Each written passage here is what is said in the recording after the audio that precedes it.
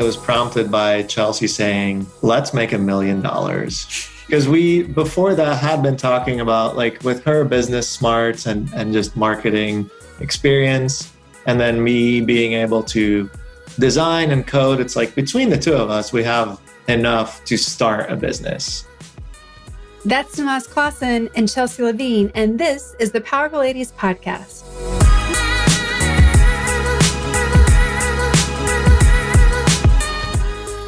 Hey guys, I'm your host, Cara Duffy, and in this episode, I have the pleasure of sharing with you one of my favorite power couples, Tomas and Chelsea.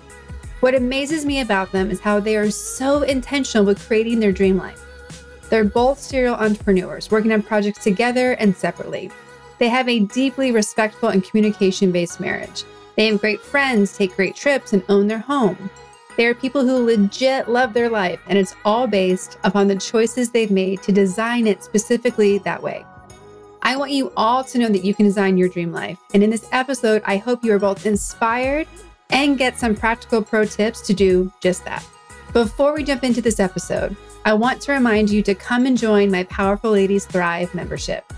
The best way to ensure you're living your dream life is to have a community and a coach that will help you get there.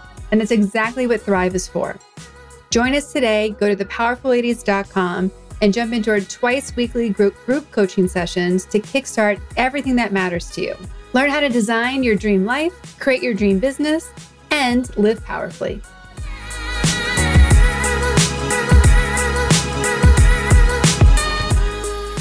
Welcome to the Powerful Ladies Podcast. I am so excited to have both of you here as part of our Power Couple series. Thanks for having us. Yeah, thank you. Again, now together. Yes. Well, and for everyone who has no idea who's here today, please introduce yourselves, say who you are, what you're up to, and we'll go from there. I am Tomas Clausen, usually pronounced Tomas here. I'm an immigrant and husband, dog dad, designer, entrepreneur, designer, more specifically, business owner of Clausen Design Agency, mainly web design. And then very irrelevant today is also I'm the web designer and developer behind Powerful Ladies and Cara Duffy. Woo. Yes, you are. Thank goodness. You make us look great. You make me look great. So thank you for that. Thank you. It's easy to make you look great. Oh, I'm already blushing. We're only like 2 minutes in. Good job. He always says that to you and me, and that's it.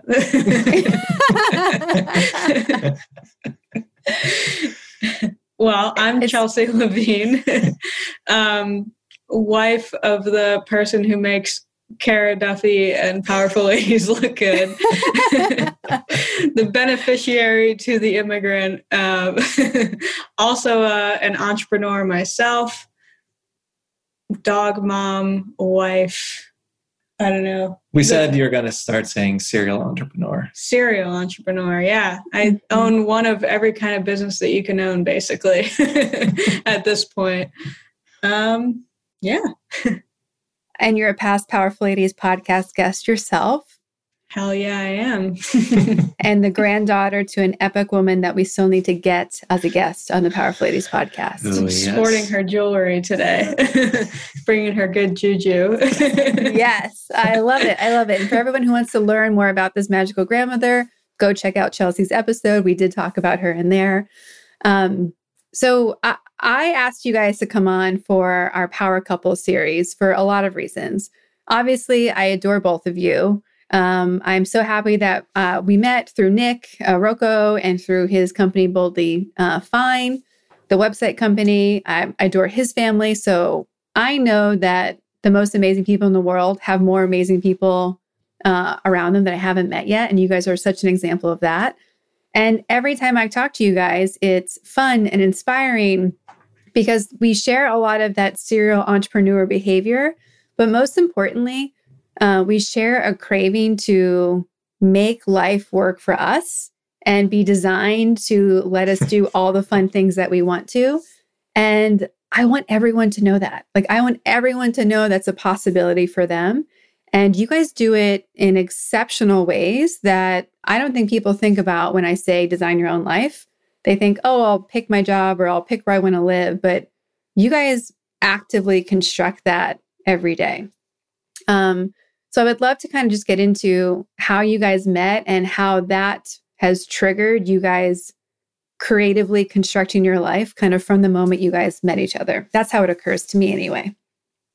The joke is that I bought him on the internet. Which, depending on the target audience, is really funny or very relatable.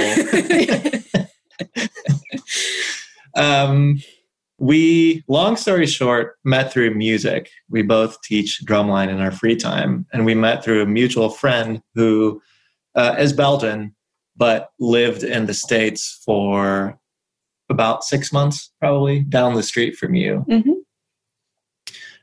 Who I met in a chance passing in the streets of New York City a few years before that. So I was teaching, his name is David.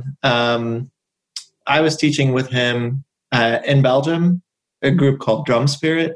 And while we were already teaching together, he spent one season with Rhythm X, which is the indoor percussion group we now both teach on weekends in the winter.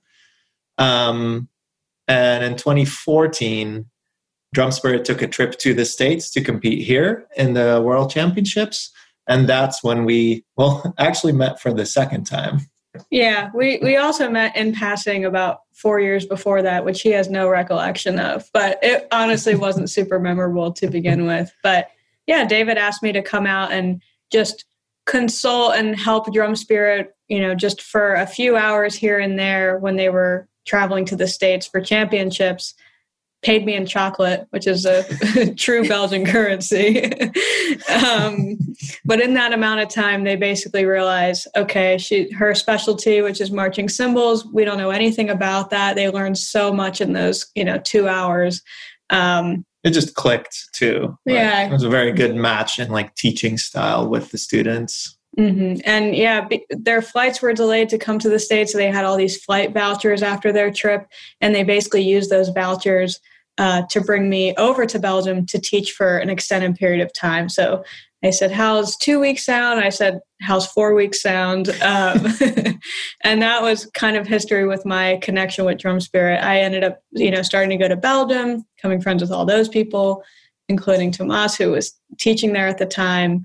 And then that next summer, I hosted a couple Belgian friends who I met at Drum Spirit, and he met up with us here. And that's really where we started to hang out and really get to know each other more. And it was only a few months later that we started dating, after him being here for part of the summer, then me going back to teach again, and then him missing me and coming to Nashville. And that's essentially when we started dating. Mm-hmm. That and last trip was ahead, the first time where it wasn't circumstantial. It was very planned. I, as an individual, am going to visit Chelsea. There's no music involved in this trip. Yeah. He told me that he wanted to, what was the wording you used? Eventually call you my girlfriend? Yeah. The day before I left Belgium. My response was, there's no way I'm going to have time to talk to you once I get back. And then we talked on the phone every day. Yeah. And so that's when he decided to fly here and hang out more. But how sweet is it to say, I eventually want to call you my girlfriend? I was head over heels when he said that, let me tell you. He rode up on his bicycle. He still had his college professor clothes on, tried to win me over. It didn't really work.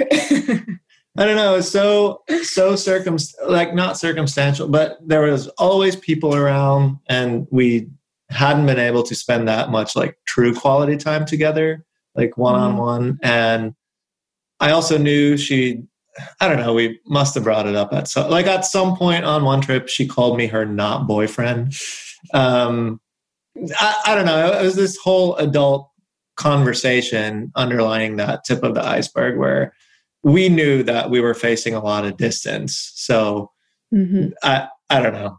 Yeah, it's one thing to be a couple hours apart, but to be a 8-hour flight across an ocean on 2 separate continents can be intimidating. But obviously we're here to tell the tale. So it worked out and we found a way. I mean, as I said, he was a teacher at the time. I worked for Apple, which was super flexible. About a year into our relationship is when I became fully self-employed. And we saw each other no more than every 3 months or just a little less, just a little over, where he's grading exams. And we figured out that a flight from Belgium to Miami in January was like $400. And so round trip. So we would meet down there. He'd grade his papers by the pool.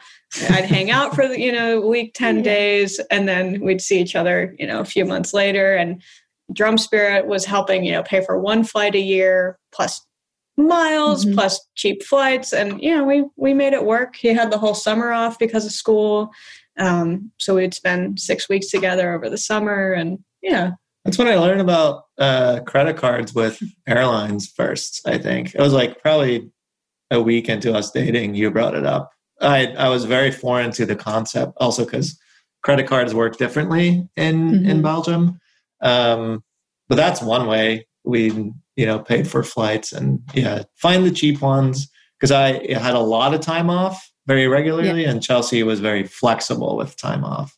We know some US couples long distance that would go longer without seeing each other than us. So, yeah, no, some of the couples I'm most fascinated by are the ones who have spent and continue to spend so much time apart because they technically live in different countries. Even if it's France to Germany or Germany to Spain or you name it, the fact that you can live in a different country than your partner and make it work and figure it out, that just tells me like everything really is figure outable. Like we're all just being lazy otherwise. That's it. Yeah. I think it was honestly also good for us to kind of keep our freedom because we were both happy singles when we met. And Chelsea with teaching and her business and still working at Apple. And then, I don't know. It was, when we were together, it was a lot of quality time. And then we kind of...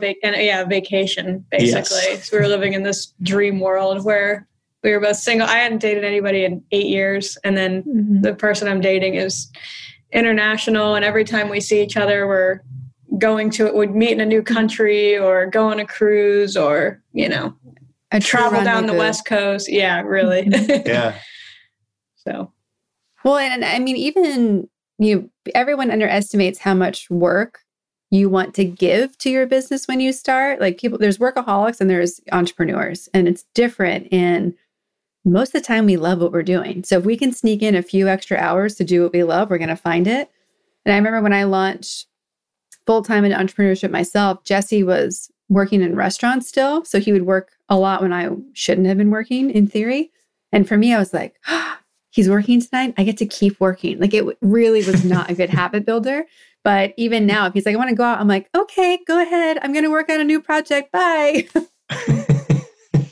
Yeah, can relate, except we're just kind of always together now, especially with the quarantine. So we often don't really have time to ourselves except for our offices, so which are in our house. 5 feet apart. Yeah. Yeah. I also want to rewind a little bit in the timeline. Something else that really worked well for long distance is that you actually get to know each other really well because the only thing you can do is talk. Like you can't get stuck on the couch just watching movies or series because that in a way is quality time, and especially when it's really busy with work and stuff. But in that moment, you don't really bond more, Yeah, it's very intimate. We went 2 years into dating before ever watching a movie together. Yeah. That's impressive. That should be a hashtag like couples goal. Yeah, something like that. No, because it's the talking part is what matters, right?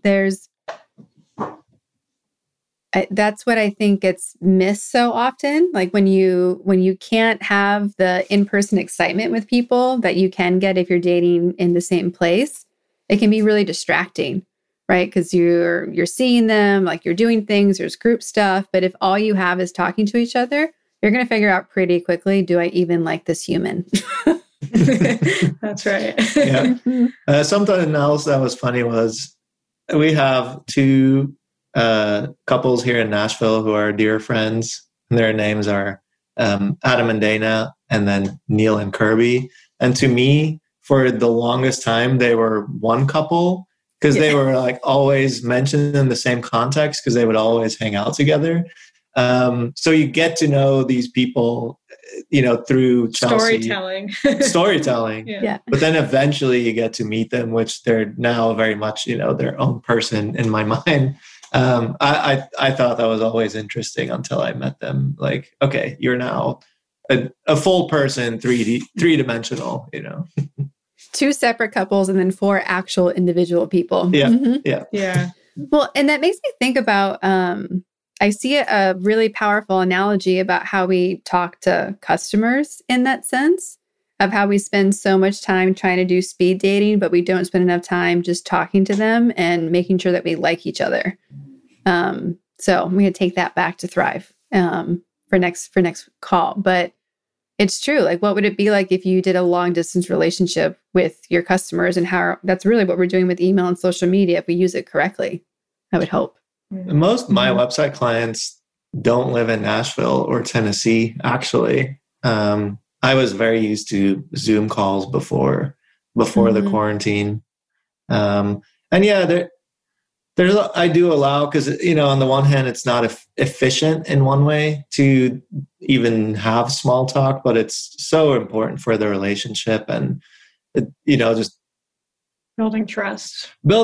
Yeah. And just learning about the person on the other end of the line. I mean, including yourself, and then finally meeting up when we're in Southern California, or just other clients too. It just helps build a relationship. And yeah, these calls are work calls, but if you actually like the client or customer, and then it's just way more fun. Like, I think Parker, who is now helping out with Seavine, who is in Nashville, is just a really cool and reliable person. And she's at our house because Seavine is at our house.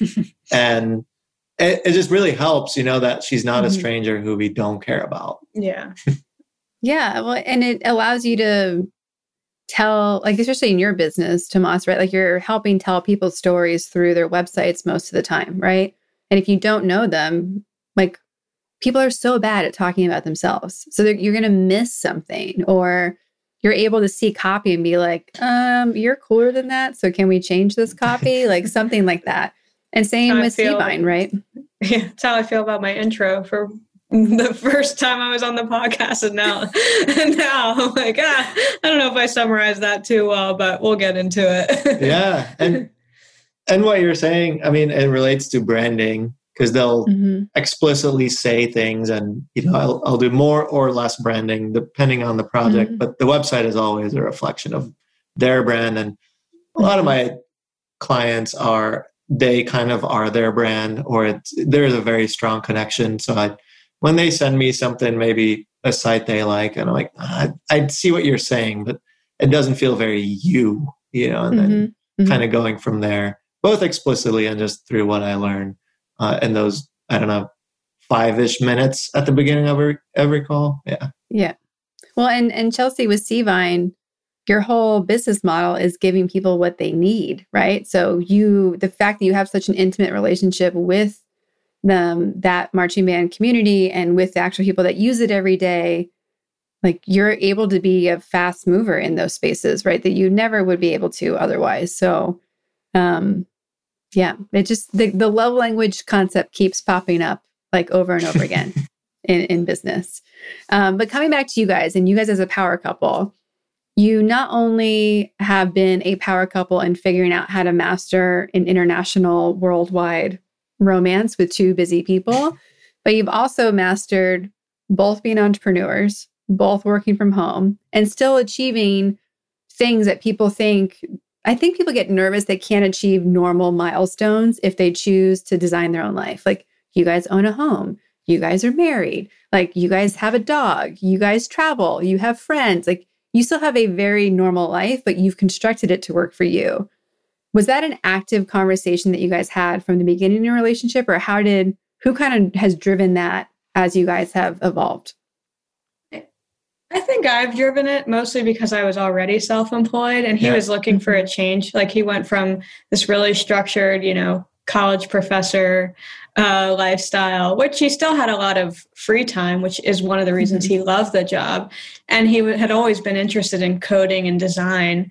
And when he moved here, he wasn't allowed to work for 6 months, 7 months.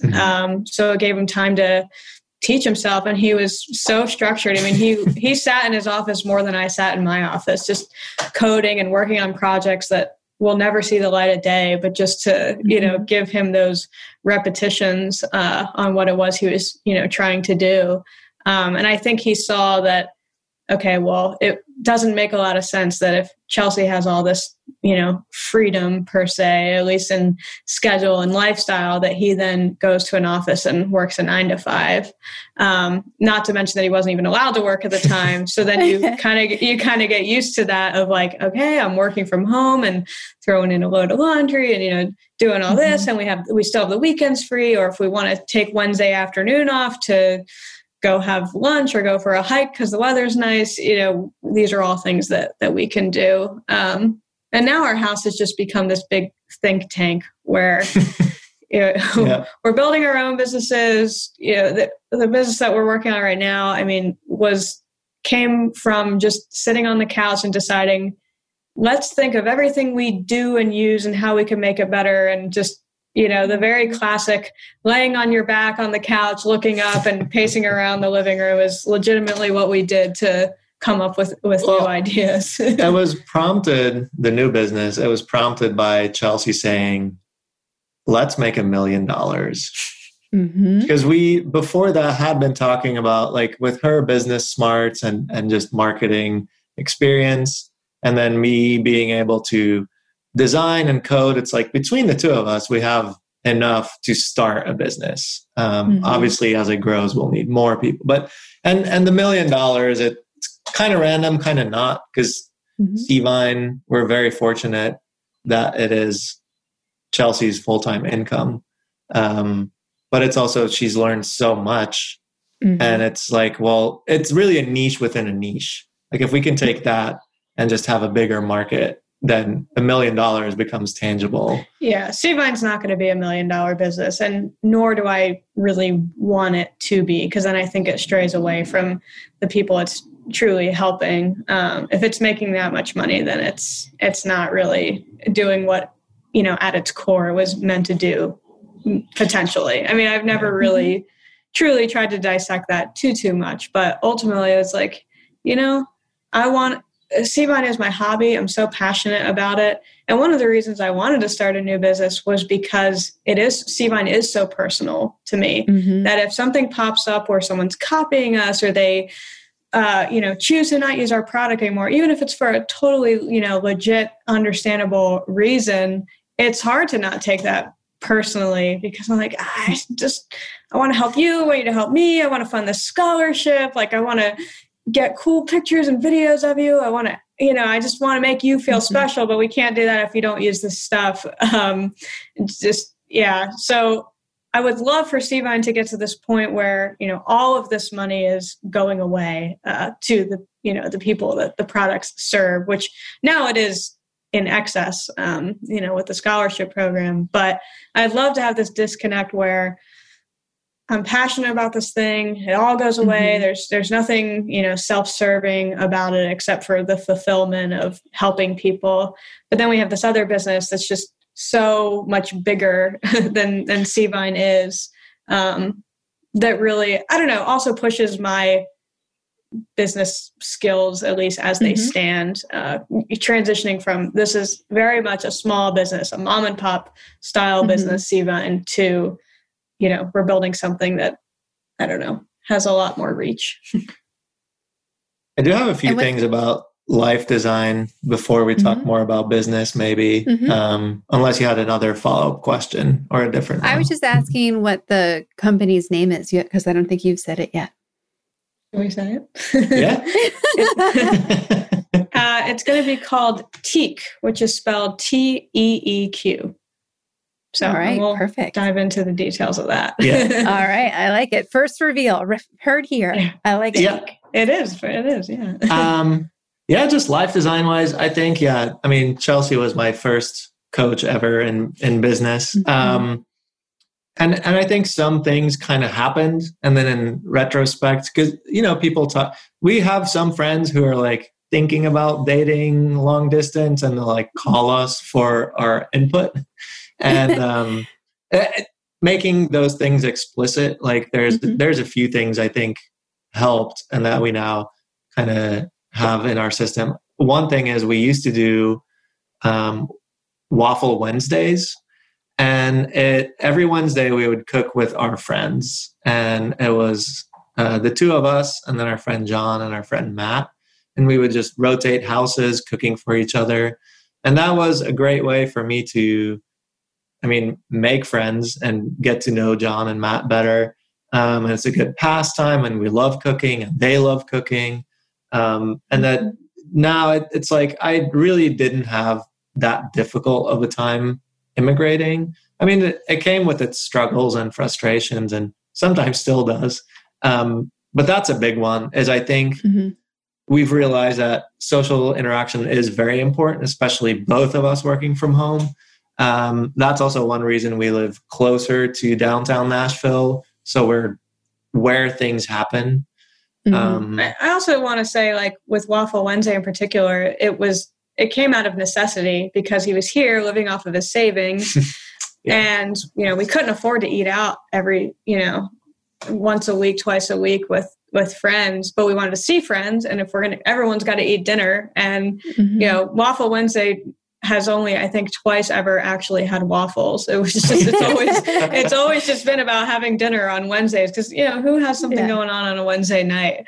It was just a way to, further immigrate, meet people, socialize. Yeah. Budget is another one. We lived very frugally for about a year and a half because we had to. And now it's just a good exercise. We're still very frugal. We are. and now by design, because it's like, we're just going to now spend our extra money on the new business or just things we care about, we will spend money on, and things we don't care about, we won't. And, if things go worse financially, we know we can live on a smaller budget too. And it's very empowering. And you guys also know how to make more money if you need to, right? Like that's, I think that's such a freedom providing skill, which is why Powerful Ladies became business centric, because if you know how to turn something into money, you can play closer to the edge because you know how to make it happen all over again if you would need to. And there's things that we say no to now and now we're actually getting to the point where like, I don't really want to do that, but I'll see what they say if I double my price. And if they say yes, then I'll do it. And then they say yes, you're like, wait, I didn't actually want to do this. Now I still have to because I named my price and they met it. So now we're really trying to pick and choose the things that we want to spend our time on and, how we want to spend the money that we're making too. So... Well, and that brings me back to ice cream, because before we started recording, we were talking about how after this, you guys have been doing yard work all morning. Now you're recording the podcast. You're going after ice cream after. And something I think that you guys do so well, and it's based off of, I think, a book that Chelsea recommended to Tomas, who sent to me, that I'm now passing on to other people as well. I'm like, no, you can't buy it yourself. I have to give it to you. Like it came to me, I had to give it to you. So everyone I'm talking to about, I'm sending them these books now. But the power of moments and celebrating and doing the things that are fun. Like I've been working on with my coach right now about getting back to being ridiculous, like doing the things just because they're fun, to living in a community where going to Belgium for a weekend wouldn't be weird. Like it'd be too short, but we could still do it. And other people would say no. There's the ice cream thing reminded me about like, how do we celebrate now? And that's what the Waffle Wednesdays make me think about too, right? Like, we don't need to wait until we have the $1 million business to start acting and having a way of being like you have $1 million business already, which is part of the secret, I think, that you guys have mastered. It's not about having all the money. It's like how you're spending your time and who it's with, right? And ice cream is, that's one example. It's like, we love ice cream. We love sweets. It's a beautiful day out. we earned it, in terms of our weekend chores. But also, like, we're going to bring our dog. Our dog also loves ice cream. They give a free little scoop to Rachel when we go. They get so happy. It's like everybody's happy. It's like you're in an ice cream shop. We're eating ice cream. Our dog's eating ice cream. They get to see a dog. Then we sit outside. We're getting sun in our face. And like, wow, why wouldn't you do this? Yeah, take advantage of what's right now. I think, Tomas, you probably had a few more things you wanted to say before we move off of what you guys have mastered.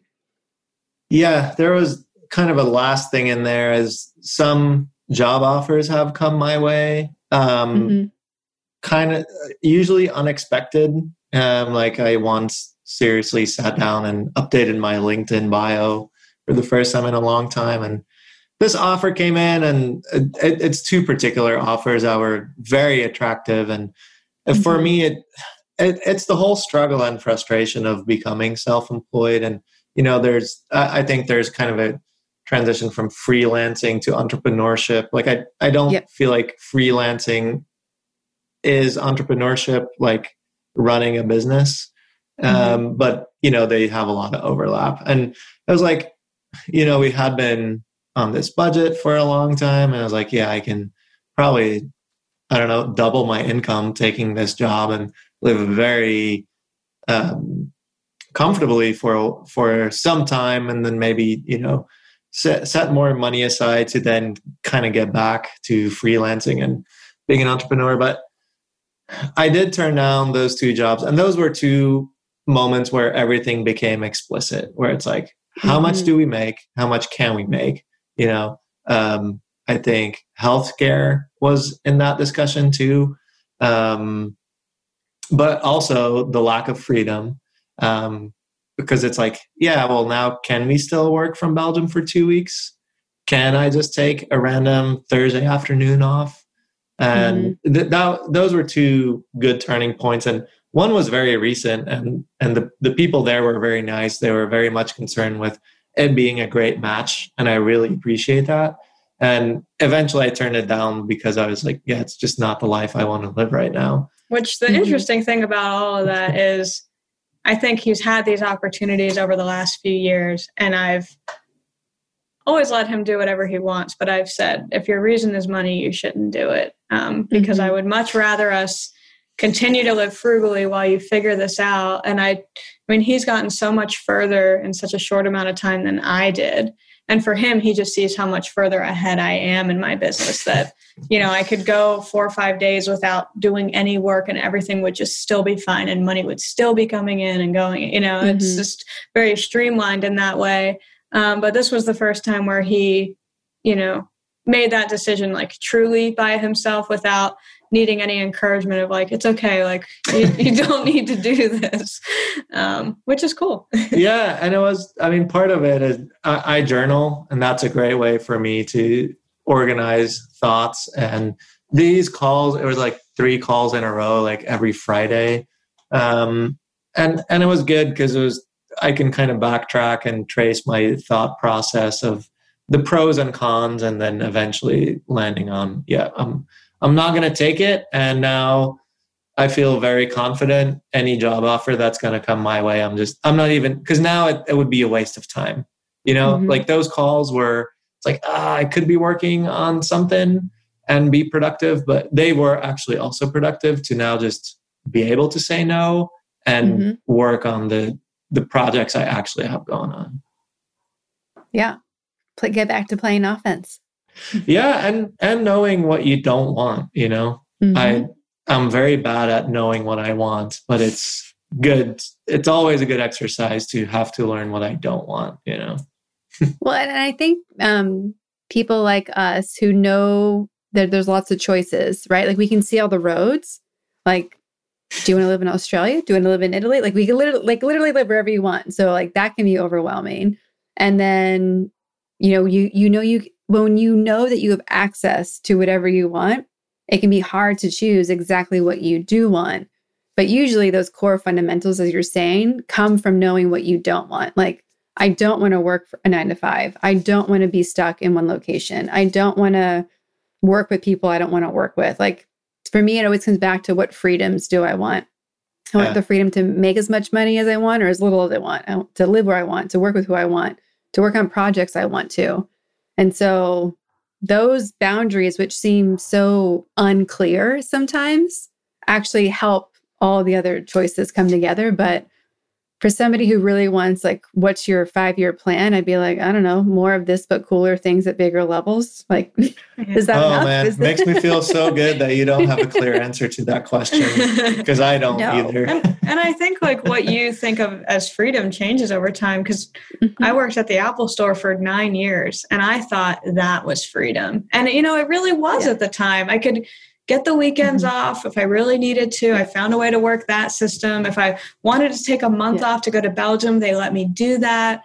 I made enough money. Like I had everything was very comfortable. And then, you know, all of a sudden those concrete floors and glass walls, you know, really do feel like a cage. And you're like, I can't believe I'm wearing a name tag and that I have to tell someone when I'm going to lunch. And it's like, yeah, but you only work like 6 months a year with all the travel that you do. It's like, but it's a prison. And now, like, I could never imagine, you know, working there again. But when I was, you know, from 18 to 26, you know, up until the end of me leaving, it was a very freeing position. But now what I'm doing now feels more free, probably the freest I could be. And two things about that job I think are really interesting was you took the freedom that was baked into the system. Like, you never broke any rules. I never broke any rules. People are like, how do you do this? I'm like, we literally work the same job. We have the same position, same amount of money, and somehow I figured out how to do this. Like, you could do it too. And honestly, some people did. A woman who got hired there later in my tenure, I basically just took her under my wing, and she learned all the different things to make the job work for her. It's probably the only reason that, you know, some people can stay for as long as that they do, is that they make it work for them. So that's probably anything. I want to give you credit too for being someone who's always looking at, how do I optimize this, right? Because I feel like I did the same thing working in what I did in fashion, in sport fashion. And I was being strategic about, like, okay, how many countries do I want to go to? How can I justify trips there? How can I coordinate seeing someone, like, whatever else I wanted in life? I was always trying to make that job provide it, because you can. But there are so many people who, like, never took their vacation, never tried to, like, parallel these trips. Like, one of the hardest things about being an entrepreneur is that now I have to pay for my travel, but before somebody else did. Yeah, and we do that too with some of the, like, when I would go to Belgium, for example, okay, they buy my flight to and from Belgium. I'm there for a month. I only teach 2 days a week. And then I just book myself a flight. I'd go to London. I go to Paris. We went to Berlin for my birthday one year. It's just, you know, you find ways to cake stuff in, where Drum Spirit's like, do you want to come for 2 weeks? And I'm like, how about 4? And then I get to check off all these places I'd always wanted to go to for not very much extra money. Another one is, when I was in college, there's, and so in Belgium, you take finals in June. But then if you fail a final at the end of the summer, you can actually retake it, going like right before the new academic year starts. And so what I and a few friends would do, because we were doing drum corps in the summer, so marching band over here in the States, is just, it didn't quite line up. So what I did is I skipped all my finals in June and then retook them or actually took them for the first time in August. And I remember one of my best friends, like, his girlfriend so he was doing the same thing. And his girlfriend at the time was complaining to me about this. It's like weird because, you know, preach to the choir. But secondly, she said, that's not normal.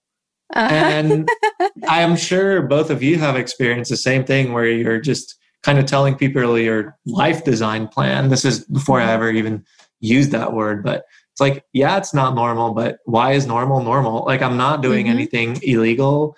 I was still passing, you know, because that was always my parents' requirement, is that I could do whatever I wanted as long as my grades were good. I distinctly remember the moment I was in college. I was at a CVS and I was going to decorate a boyfriend's room to feel like an aquarium because we had this whole conversation. So I was buying all this blue cellophane to like hang on the walls to like put basically fish and things behind it to create this illusion. And I remember being there with all this stuff, like basically buying out their whole stock. And the woman at the counter is like, "What are you doing?" And she looked at me like I was insane. And I was like, I now know whenever somebody looks at me like I'm insane, I'm doing something awesome. And that was it. It was like just confirmation that if I'm making you uncomfortable, you think this is crazy or not normal, I'm winning. We're going to keep searching for that look. Mm-hmm. So now you guys are, this is the first company that you guys are working on together from the beginning, right? Not like helping out, not supporting. I think Chelsea's always been around for my business.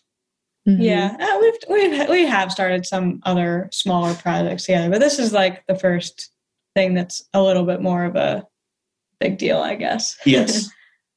How has it changed your dynamic or how you guys interact, creating something that's of this significance from the beginning together? I would say not much. One thing is, so we're at the point, so we're recording this right now, end of March. We want to launch in, let's call it 2 months. We are talking about equity split for founders. Mm-hmm. So we are the 2 founders. And it's, you ask different people about it and everyone has a different opinion. We've been told, because we very much feel like it was both our idea, like just talking about it, like we kind of drew inspiration and put it together. And so it's like, well, at the end of the day, it very much at this time feels like 50-50. And then a lot of people will advise, don't do that, do 51-49. But then our attorney or a lawyer, I don't know the difference. Yeah. Same. So our lawyer advised against that because in his opinion, in his professional experience, that eventually doesn't look great to investors. It's like, you really couldn't just agree on 50-50? Like someone really needed that 1% more. Like it doesn't. And then as soon as you start giving part of the company away, like if you need to get investors, then nobody has 51%. Everyone's below 50. Mm-hmm. So, and then, it does make, because it's easy. I mean, at the end of the day, because this is very interesting, it doesn't matter because we're married. So we own half of what we own anyways. Yeah. And there's that conversation too, if the business becomes really successful and if we ever got a divorce, this will matter. So it's part of the discussion, not of the daily narrative. More likely, rather than divorce, is that one of us just doesn't want to work on the business anymore. Like we just grow out of it. And maybe we're not ready to sell the business yet, but I don't want to be the CEO or he doesn't want to be, the CPO or whatever the case is. So on the one hand, in a way, it doesn't really matter, but it does matter in a lot of other ways. So that, we have had, serious conversations about it. Yeah. And we also had to land on titles. Like, at the end of the day, who's the CEO? And the titles was more like, well, what is it that you actually want to work on with this business? And what are our strengths? It's not like, well, I'm the CEO, so what are you going to be? Like, how are you going to contribute to the rest of everything? It's more like, okay, well, how are you going to help this thing grow so you don't just, feel like you're building the website, just the website. Like, you obviously have laid a bigger hand in this already. So what can we associate that with? And we finally landed on CPO, Chief Product Officer, which we feel great. That just sums it up. We are both coming up with the product, but he is into the meticulous, aspect of what it's going to be and how it's going to feel. And, we're both coming up with what we want it to do, after the initial launch, and what that exactly means is, really something that he can take the reins on. Well, and one of the things that impresses me about you guys as a couple is that there's a level of practicality where you can separate your emotions or ego from whatever you're tackling, right? Like, even though you're so committed to each other, if you need to talk about a third thing, you can stay over here and talk about it. Where a lot of people can't do that, right? Where no matter what they're talking about, the relationship and the feelings and whatever you last fought about are like in there too. And at least from the outside in, it looks like you guys can have those intellectual conversations, then turn around and be like, okay, now let's talk about us again. But over here, we're talking about the business. And that's really unique, I think. Yeah. And I mean, honestly, we probably couldn't, if we're disagreeing, couldn't shift that quickly. Yeah. We haven't really disagreed on any. We really don't fight. And it's not because we're burying feelings or anything. We only really have one memorable disagreement, and he has owned up to it. So. But yeah, I don't know. We're just easygoing. We see it very, I don't know, just factually. And he's already so methodical and kind. And I don't know. Yeah. You guys really respect each other, which is, another core foundation, I think, in the relationships in general, right? You've talked a lot. You respect each other. His parents, I've never heard him or his parents ever raise their voice. I don't even know if he knows how to. I do. It was when I was teaching college. Okay, so you've done it. I've personally never seen it or experienced it. Whereas me, I'm like, I have this whole Northeastern, backing to me where I'm constantly been suppressing those feelings for the longer that I've moved away from my family. That's when I was younger, definitely what I would gravitate towards is being excitable. But yeah, now I really don't like being that person. And I really feel like I'm not anymore. But it's definitely something I had to teach myself and move away from. Yeah. I mean, I love my family to death, but like we are just complete opposite personalities. And it honestly took dating Tomas for me to realize that they're so high strung. They're very stereotypical Northerners where they're loud and they curse and they're having a drink and smoking a cigarette and everything is just a disaster or incredible. There's just absolutely nothing in between that. And when I was younger, I definitely had a temper, like I will scream and yell kind of temper, something that's completely embarrassing to even think about. And it's definitely not a way I act anymore. And a lot of that just comes from moving away, but then dating him. And my grandma once said to him that you really, how did she put it? You really bring out this. That I mellow her out. And then his response was, I don't think I mellow her out. I think you stress her out. And that was the first time I realized, like, wow, maybe that's not the person that I naturally am. Because all of my friends say I'm a really chill person and they could never see me raising my voice. Like, I don't even feel like I have that ability, but I know that I do and I have. And that was the first time it really clicked to me that maybe that's not my natural personality, that's something that gets drawn out of me from frustration, and I get angry because other people are angry, and then you get defensive because of all of that. I don't like it.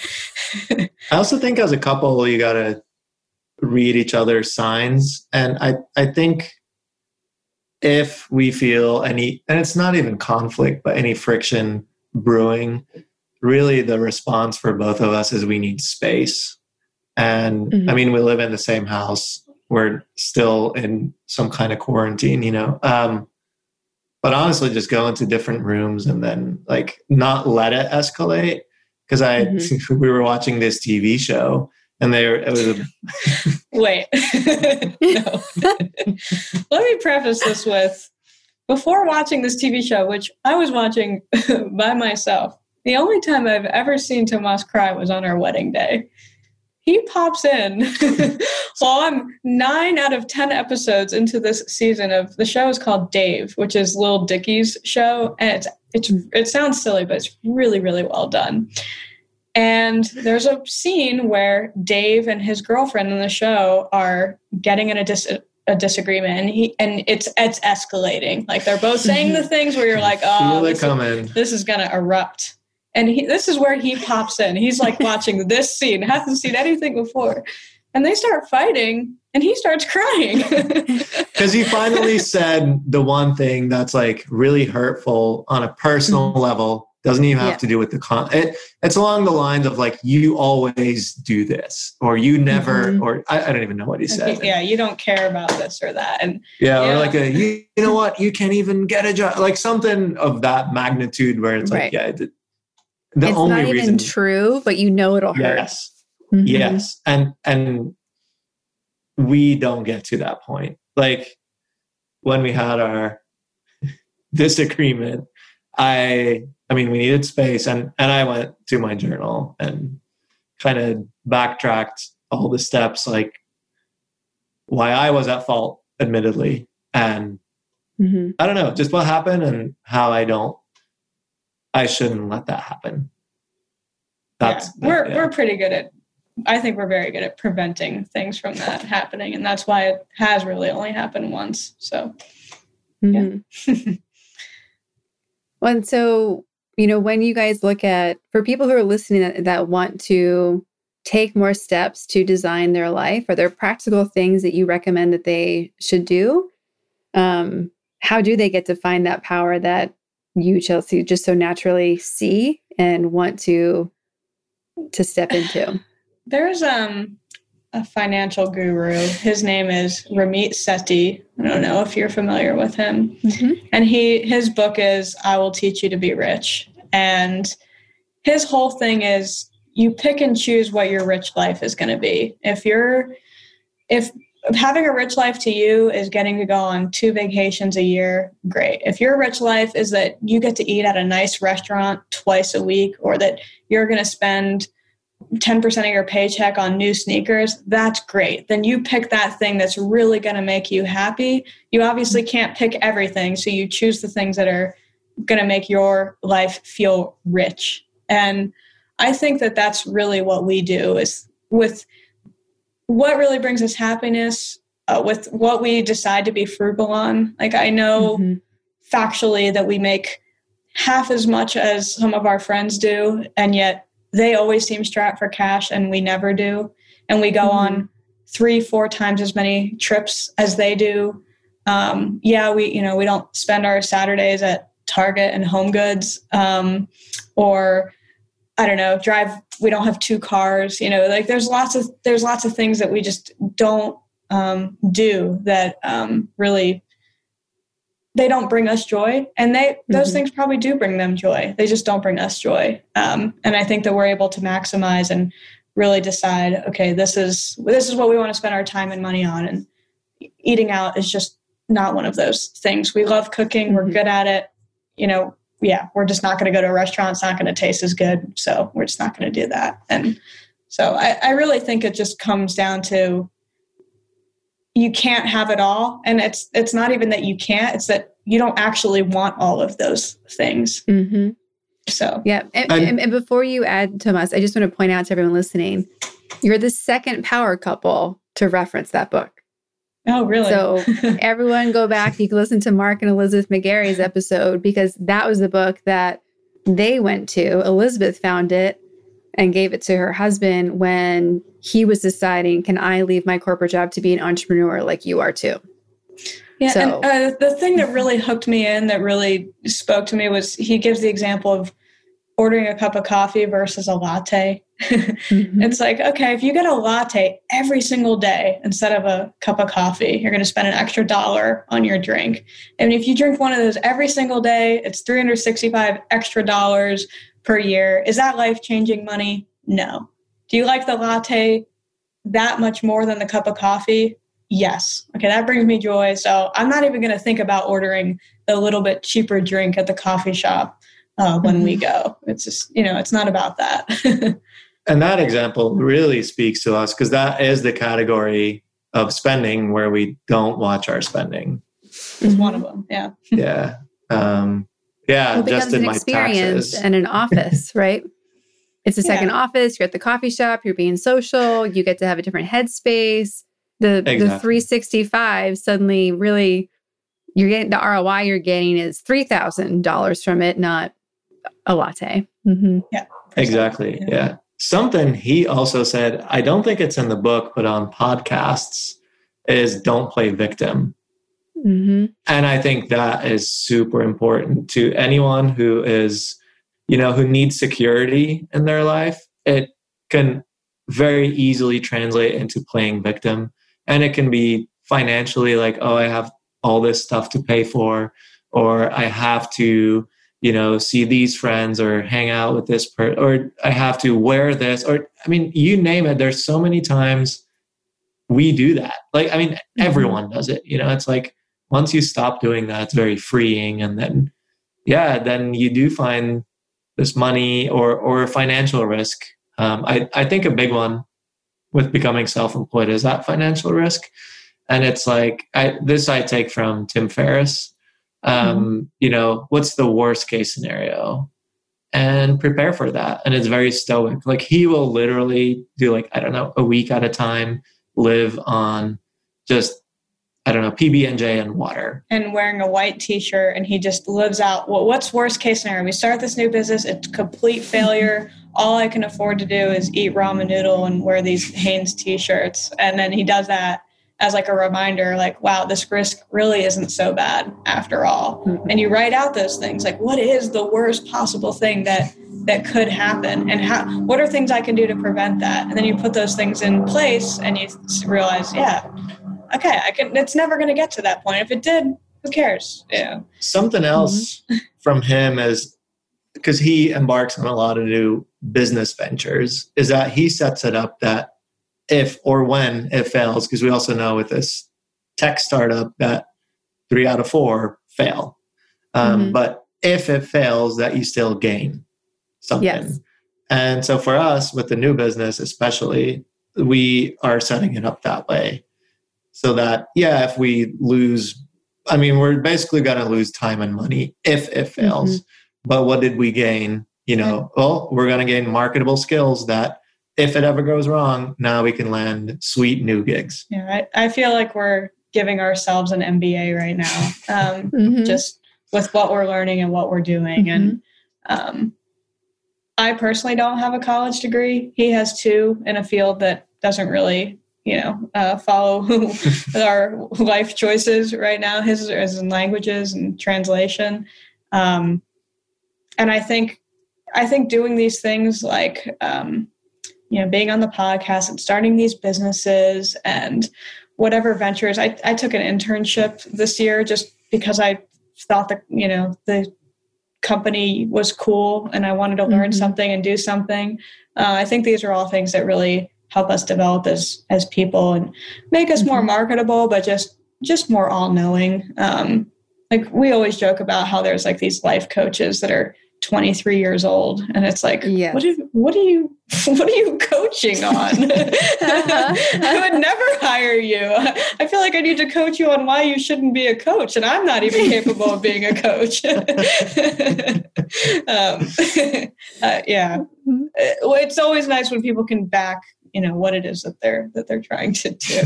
So yes, yeah, no, and I love that you also mentioned about don't choose things for money, because I think so many people get trapped in that security conversation that you were both mentioning of, I need a job to pay for this. Like, hold on, do you need that thing you're paying for? And why, like, do you need a job? Like, let's talk about that. Like, the whole thing came about internships recently in the Thrive community, because there's a big blow up about the NFL should pay interns, not have it be for school credit. I disagree. And I can, if anyone wants my reasoning, we can go talk about it on Clubhouse or something. But it's because it's like choosing the experience. It's not that you shouldn't pay people for their work, but you took an internship because it was going to give you something back that like would have been more than whatever the internship would have paid you. Like, even if it's paying you minimum wage, like you got way more than the couple $100 it would have been for the internship. So, choosing things that level up your life, I think, is one of those foundational things that you guys just do automatically, right? Like, what's going to level up my life? What's going to be more fun? What's going to make my life more interesting or give me something that I get to keep versus something that I'm going to give to the Goodwill in 6 weeks or 6 months anyway, right? Yeah, I mean, this internship, it was with a YouTube channel called Yes Theory, and they're all about seeking discomfort. So it's right up our alley of things that interest us. They're located near you in Southern California. And it was that we got to write pitches of episodes they were going to go shoot for their channel. And we'd get these writing prompts once a week, and then we'd go and have to come up with these 4 or 5 adventures that they could potentially go on in that part of the world, or with this, just checking off certain boxes. And all of a sudden, I'm doing research on these crazy things that you can do in the Middle East, or in Mexico, or whatever the case is, or what would it be like if they created their own town, and what could they do in the town? How'd they set the town up? And it's like, you're doing these things that they might do them, they might not. But it's a cool exercise to be able to think through that and write it out and research it, and then also bring you yourself inspiration. I know I've come up with a bunch of different ideas just from writing for them. And other potential business ideas, or, I wrote about this place and now we want to go there. And so the money that I'll get, from this internship is definitely not worth the exercise and the inspiration that I got from being a part of it. Well, and, when you look at where the inspiration comes from as well, and like how you're curating it, I know that I choose a life that's inspiring to me. Like, that's part of what I need. That's why I need the ridiculous list. I need to go back to those things because, my coach had me put like a number on it because she's a business coach. She's like, all right, do your ridiculous. What are you going to get? I'm like, an extra $250,000 this year. Just made it up. Right. And I can justify that because I know that doing these ridiculous things, or the things that are interesting, always leads to a new cool opportunity that I don't even know is there yet. I just have to say yes and show up, and then like things will appear. And I love that life works that way. Like, could be a new awesome person, could be a new place to live. Like, you found a new place to visit. There's so many possibilities of what's there. Other people that are in the internship. There was a handful of us. We meet every other week still, even though the internship is kind of we're transitioning now, and we're still talking. And I have a new friend in Australia, and a friend in Canada, and a friend in California, and Nebraska. And they're all different, ages and backgrounds and interests, and this random internship just sort of brought us all together. So, yeah, and you kind of hinted at it, Kara, but and Chelsea, it's also just networking. Like, if you're going to start this new business, whether it starts as a true side hustle, or you're just going to dive in and, quit your job and spend a full-time job and more on it, you're going to meet people. And especially if it's a business, they're going to be business people who also know business people, or who, if it fails, maybe they actually have a job for you, or, whatever it is, or lead to. This is something I really like about building websites for people. They're all business people, whether they're, a musician, arguably a freelance musician isn't. They could learn a lot from approaching things like a business person, to, small business or e-commerce, or it's all these people I met who are, have their own brand, their own business, and I get to really get to know their business over the course of a couple of months.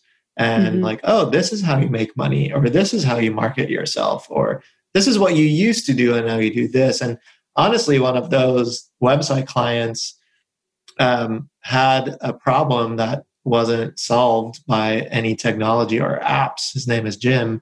And that was one of the inspirations for Teak.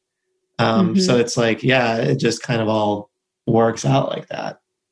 Yeah. Should we stop dancing around it and tell you what Teak is? That's exactly where I was going to go. I'm like, wow, great segue. Yeah. So Chelsea has the pitch more practiced, but I'll jump in at any point you want me to. Yeah. And I guess a little bit more of a backstory on it is about this time last year. before quarantine actually hit and was really a thing, COVID was a thing, I felt like CVine was in this great place. I had, streamlined a lot of my processes. And I reached out to a friend who had built a tech startup because we had this idea that is now Teak. And I said, he's a former drum corps person. He's started 2 successful tech startups. His name is Devin Bergman, and he is between Silicon Valley and New York. And I reached out to him and I said, I don't really have any expectations, but I'm seeking business mentorship of someone who's built something so much bigger than I have. All my business friends are mostly band business friends, and we help each other, but I'm not really progressing at the pace that I'm looking to go to. And he was like, yeah, let's do it. And so we started meeting once a week. I told him the timeline of CVine and where we started and where we are. He definitely asked me questions on like, are you sure you're maxing this out? And, are you really ready to do something new in addition to that? And it was some great thought exercises, and then ultimately pitched him a couple ideas. And we spent months vetting what is now Teak before we decided it was a good idea. And ultimately what Teak is, it's going to be an app, a mobile app and a web app. And what we're trying to do is redesign how people give and receive feedback. And so there's a messaging component, but then there's also an analysis tool that we're building. And it'll launch with video and photo capability. So you'll be able to do a voice recording on top, do picture-in-picture, or just talk full screen. You'll be able to draw on the screen. So if you're trying to develop anything from you're taking piano lessons or drum set lessons, or you're a golfer or a dancer, anything where you're trying to get better over an extended period of time in more detail, this app would help you develop those skills. And it creates this relationship between the mentor, the teacher, and then the student or the mentee. And we're basically taking technology that exists in random places and putting it in a streamlined way together to make that experience so much more elevated than what exists out there already. Yeah, right now. So that people have just kind of taken peace with what's out there. For example, for when we teach marching band, we'll have video assignments. And so we'll start a Facebook group with the students from our section, and then they'll upload a video and we'll write comments. But the video, you can't scrub it properly. Yep. You can't slow it down really. You have to go back. And then in text, I have to go in and write, in measure 4, the third count, your right hand. Yeah. So I'm describing both rhythm, something audible, and then something visual from the technique, and just writing a bunch of text and then going through 3 versions of that. And then I finally submit it. And then they have to decipher that on their end. So they're going, okay, you said it 12 seconds in, I'm doing this. And then they scrubbed it 12 seconds in. And they're, then reading and watching. And yeah, it's just not a good experience as it stands right now. So we're trying to, just streamline it. Yeah, make learning easier. If you create a course, great. You have the videos out there. The people receiving that, they watch them, they learn, maybe. Like, how are they supposed to get confirmation that they're actually developing that skill in a proper way? So it helps the student, but then also the teacher who might want to have more interaction with their followers and students. It gives them an opportunity for another revenue stream, but also to give confirmation that the skill that they're an expert at, someone else is able to learn as well. I feel like I need to be on your beta team. Because I feel like I jump through hoops to communicate things, especially when I'm supporting clients. Like I'm helping a client with their website right now and advising them, and it's like taking a screen grab, writing a bunch of notes, doing this. Someone else is sending a video back. And I'm like, and yeah, that's perfect example. Yeah, and it is asynchronous the way the app works, so it's not going to be live streaming or anything like that. So you don't need to be on at the same time. One of our beta testers owns a gym in DC, and when he's getting videos from his training clients, they're in a Facebook message. They're on a YouTube link that he doesn't have access to, or a Google Drive folder. They texted it to him, and now he's looking for them and typing them out, and it just puts everything in one place. It literally happened today. Like, I'm all day recording sessions. All the notes I spent doing yesterday when I never work on a Saturday, sent them over. I'm getting texts when I popped out of my last recording. Like, the 2 links are the same link. And I'm like, motherfucker. So I like jump in, find it, get it back. And like, it was just wasted time. Like, they were waiting. I was waiting. So this sounds awesome. Thank you for making it. Yeah, it'll be in the Apple App Store. You'll be able to sign up on teakapp.com. Hopefully by the time this podcast episode comes out. And yeah, we really hope that it just makes it easier for people to teach and learn, mentor. Did we say Android too? Android as well. Yeah. Cool. Perfect. Well, no, because I hear that so people who I think could use this right now, I see anyone that's in the personal fitness space, anyone that's teaching dance, right? Choreography. You guys are doing music instruction. Anyone who's doing multi-location projects where we can't be in the same space at the same time. So brand identity, websites, product creation of all kinds. I also hear it for like literally people in the coaching business like I am, like anyone who's teaching something or sharing their knowledge, which FYI, everyone listening is most of our businesses. That should be put in there because I'm not sure who doesn't need this. And I think it'd also be really interesting outside of the teaching space for people who just want to give information. Like, why wouldn't a mechanic use Teak to tell a customer what's wrong with their car so that I can actually see it versus you tell me a bunch of stuff that I have no idea what you're saying. But if you point it out to me, I'd be like, oh, it's that thing. Okay, next time I know that thing needs to be looked at. And that one way that Teak is structured is you can set it up as an individual. So you have, I have 10 drum students, so I'm just going to interact with them. I have a subscription. They have a subscription. You can also set up as an organization.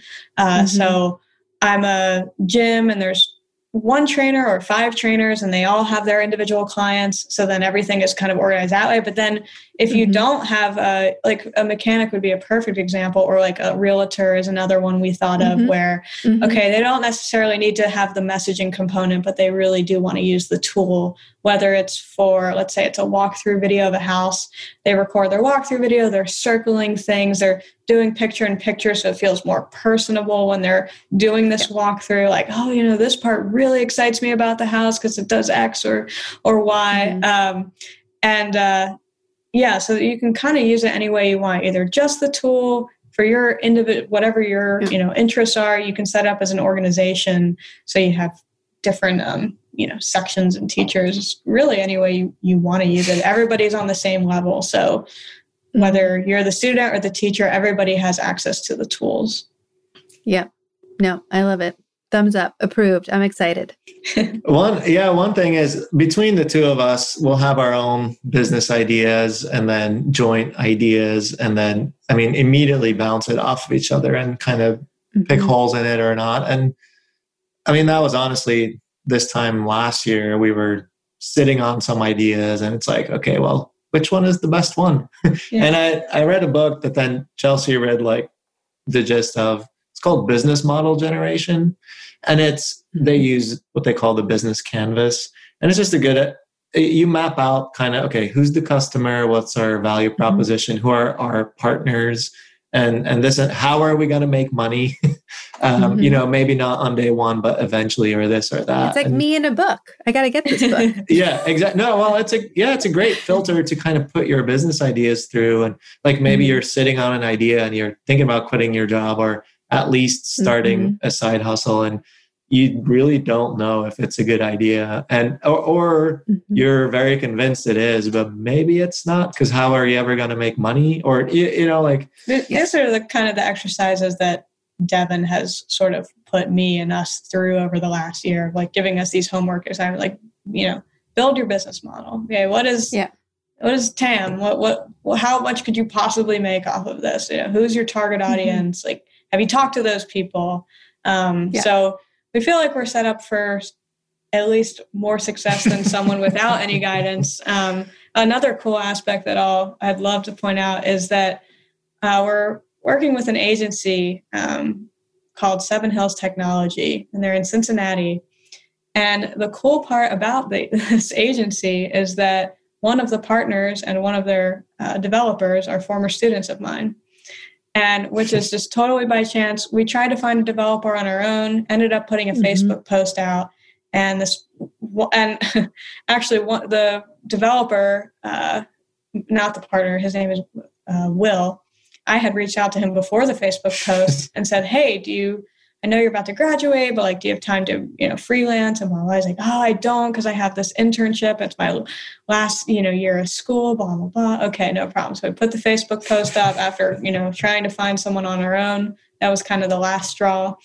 And this former student, Brian, reaches out, hey, I'm a partner at an agency. We should talk. I'd love to hear what you're working on. He knows Cvine and my ability to market and, sell things and make them really come to life.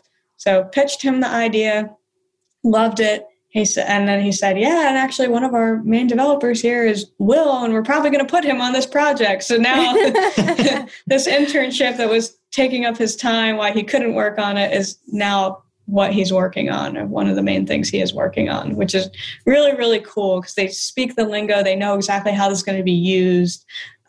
We didn't have to go interview people. Like he's like, hey, you were a student of mine. You had video assignments. Tell us about it.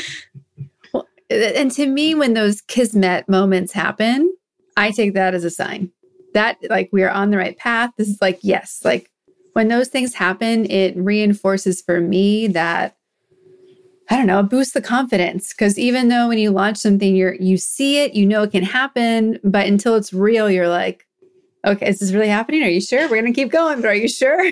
Yeah. And I like having those moments.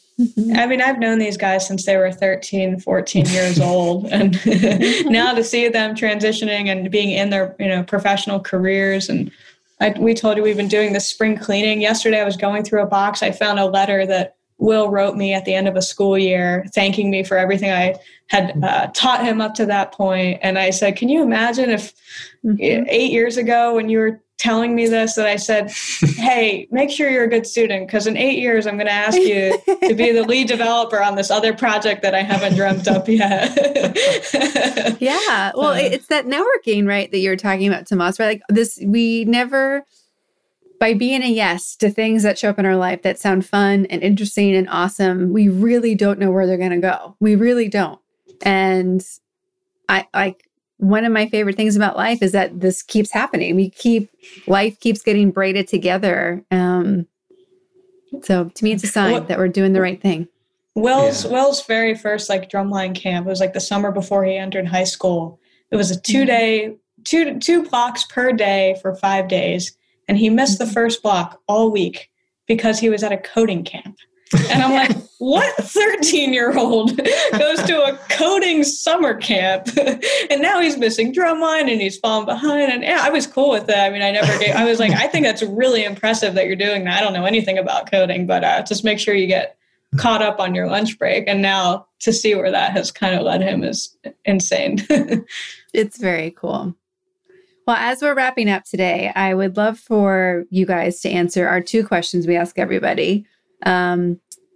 What does powerful and ladies mean separately and together? And how do you guys feel being called a power couple? We'll start there. So I am very ready for the powerful question because I journaled about it because I knew it was coming. I'll piggyback off of it.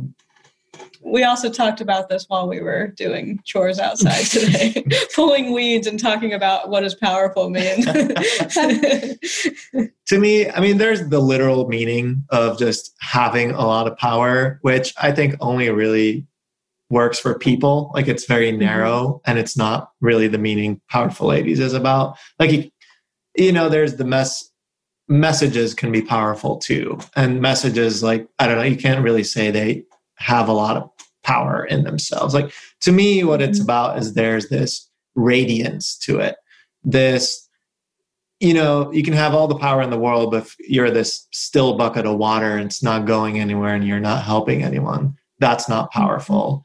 It has to be this like overflowing source or a river that just spills into people's lives. And like, I don't know, you inspire people, you help them, or you help them and then end up inspiring them, or, this kind of, to go back to networking. Like it's, the helping and the other people component is important to me. I think part of that, and thinking of it from a business aspect, being powerful and marketing, I think they call it like being a sneezer. Like you learn something and then you just tell everybody that you can as fast as you can. Like you learn some loophole or something that just is just so like the book, Powerful Moments that we power moments that we shared with you.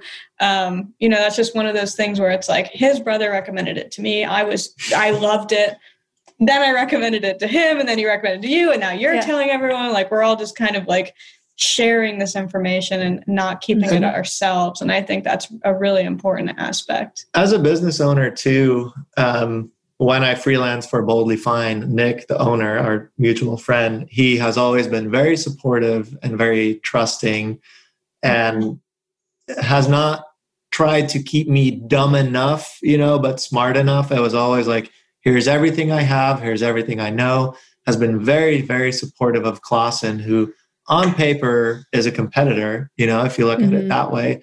But now that I'm also hiring my contractors, I'm very appreciative to Nick for that. And I want to be the same way to my contractors, because they're freelancers and they need coaching and mentorship on what to put in your contract and how much to charge, which, when I have to pay them, it's a conversation, because it's like, it's a good exercise for you to have to quote me money, but I already had an amount in mind. And he's the nice guy where he's like, I know you said that you would do this for 500, but I just want you to know that you should never do anything for less than 1,000. It's like, because that's literally something Nick told me, and that's important. And it's about other things too, way more technical in coding or in design. Like, here's templates I set up. Here's the contract. Use whatever you want, because my contract was originally based on 2 other people's contracts. And,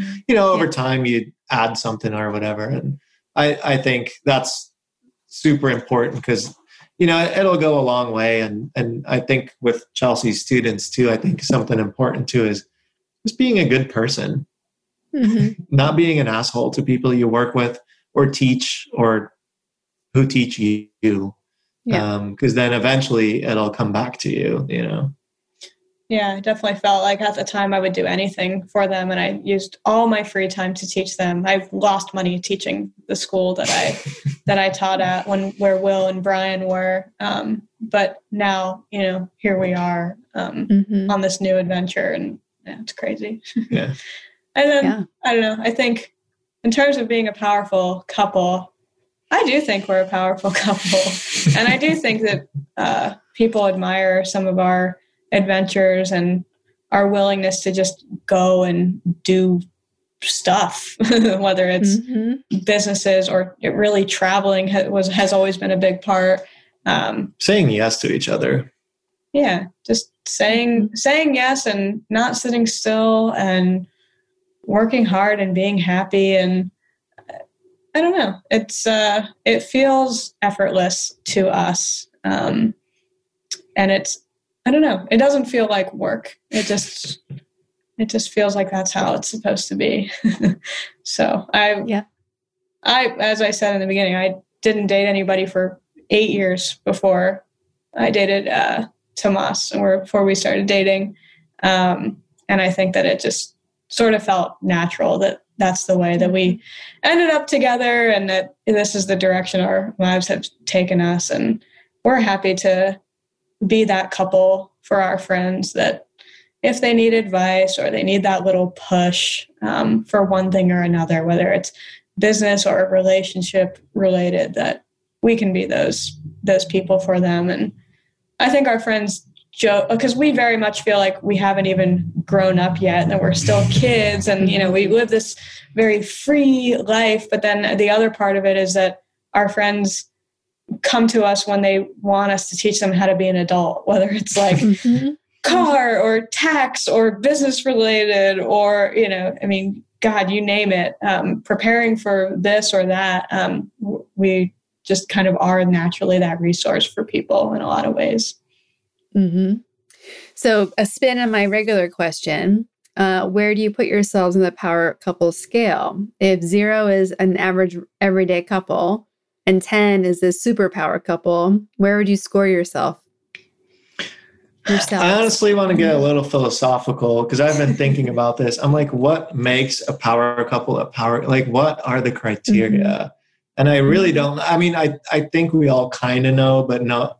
Has anyone given like a great definition? No, I mean, I'll give you a number. Me defining it for them. Yeah. What does it mean to you? Well, I nerd out about power couples because I'm a romantic, and I think it's really romantic to be able to create things together, because my love language is creating things, right? It's the collaboration. So to be able to have that romantic relationship and to have a create together relationship and put them together and have them be successful, where you're creating together and using each other's strengths, to do that and to create something new together. I guess it's like having kids that the rest of the world gets to use and experience, right? Because that's what businesses usually feel like, at least to me. So a power couple is like two people who, when they come together, get to do the design together, get to create things together. And their relationship is so seamless through them because of how they are together. Someone recently said that it's like having the keys to a Lamborghini. It's like, you have keys to the best car, like go drive it. Like don't waste that opportunity. So yeah, I don't know. If I were to put it on a scale, I'd give it a 10. I do. I don't know. Yeah. There's works. always room for improvement, of course, but it's just, we're happy. Our families support us. They're happy that we're together. They understand it. Our friends get it. We're personally developing like what we want to do. We're developing together. I don't know. We live a good life. Yeah, I agree on that. What you described, I would rank us very high, and with the same, like staying humble, like, do we have things to work on? Of course. But yeah, in that sense, I'll give it a 10. I'm usually more conservative in points. It's the Belden grading system. He's like, well, 6 is passing, and it doesn't really matter if you get anything higher than that. So. Yeah, I don't know. I think about my grandma a lot, and she's someone who's rounded the corner on her life at 93, but she's still doing stuff. She bought a brand new 2021 Subaru this year. She has she has a dog, and she's going out, and she's still at the gym and living her life. She's vaccinated now. She's got this whole new perspective on life. But if she doesn't wake up tomorrow, she knows she lived a fulfilled life. It doesn't mean that she's not looking forward to something. She hasn't seen our new house. She wants to come here. There's things that she looks forward to, but she's happy. She's very comfortable in her skin and what she's accomplished and been able to do. And we have a lot more to accomplish and see and do. But I think the sentiment is similar, the same. Yeah. Yeah. Well, I am so thankful that you guys are a yes to me and to Powerful Ladies, and that you're a part of my network of awesome humans, individually and together. For everybody who is now also in love with the two of you, how can they follow you, support you, find you, reach out to you? Well, there's a Teak, which is going to be teakapp.com, and Teak App on all the socials. Yep. And then Clawson is Clawson, CLAWSUN design.com. But I'm sure you'll put it in the show notes. Yeah, I will. I'm Instagram, Chelsea Levine, Twitter, Chelsea Levine 6. I don't know who got that handle, but it wasn't me. And then all things Seavine, seavine.co or at Seavine Co is all our social channels. But we're trying to live that teak life and be more. I'm definitely trying to be more sociable and approachable on social media. So yeah, definitely. I'm not. I have my social stuff. Kara, it probably took me a year to approve your friend or follow request on Instagram. So it's not very relevant, It's okay. but people can find me Yes. through Chelsea is probably the best answer to that question. Yeah. No, this is the year of Perfect. being approachable for me. I've decided whether with all business things, with some of the things we're doing for Seavine, just trying to share the knowledge. I just want people to feel comfortable reaching out and asking and talking. I love that. Well, I think everyone who knows you guys feels that way anyway. And now strangers get to feel that and have that experience too. But I'm so excited that what you guys have coming up. I'm very excited to put into action myself. And yeah, just thank you for spending your Sundays with me and go enjoy your ice cream. Yeah, thank you. Thanks you. for having us.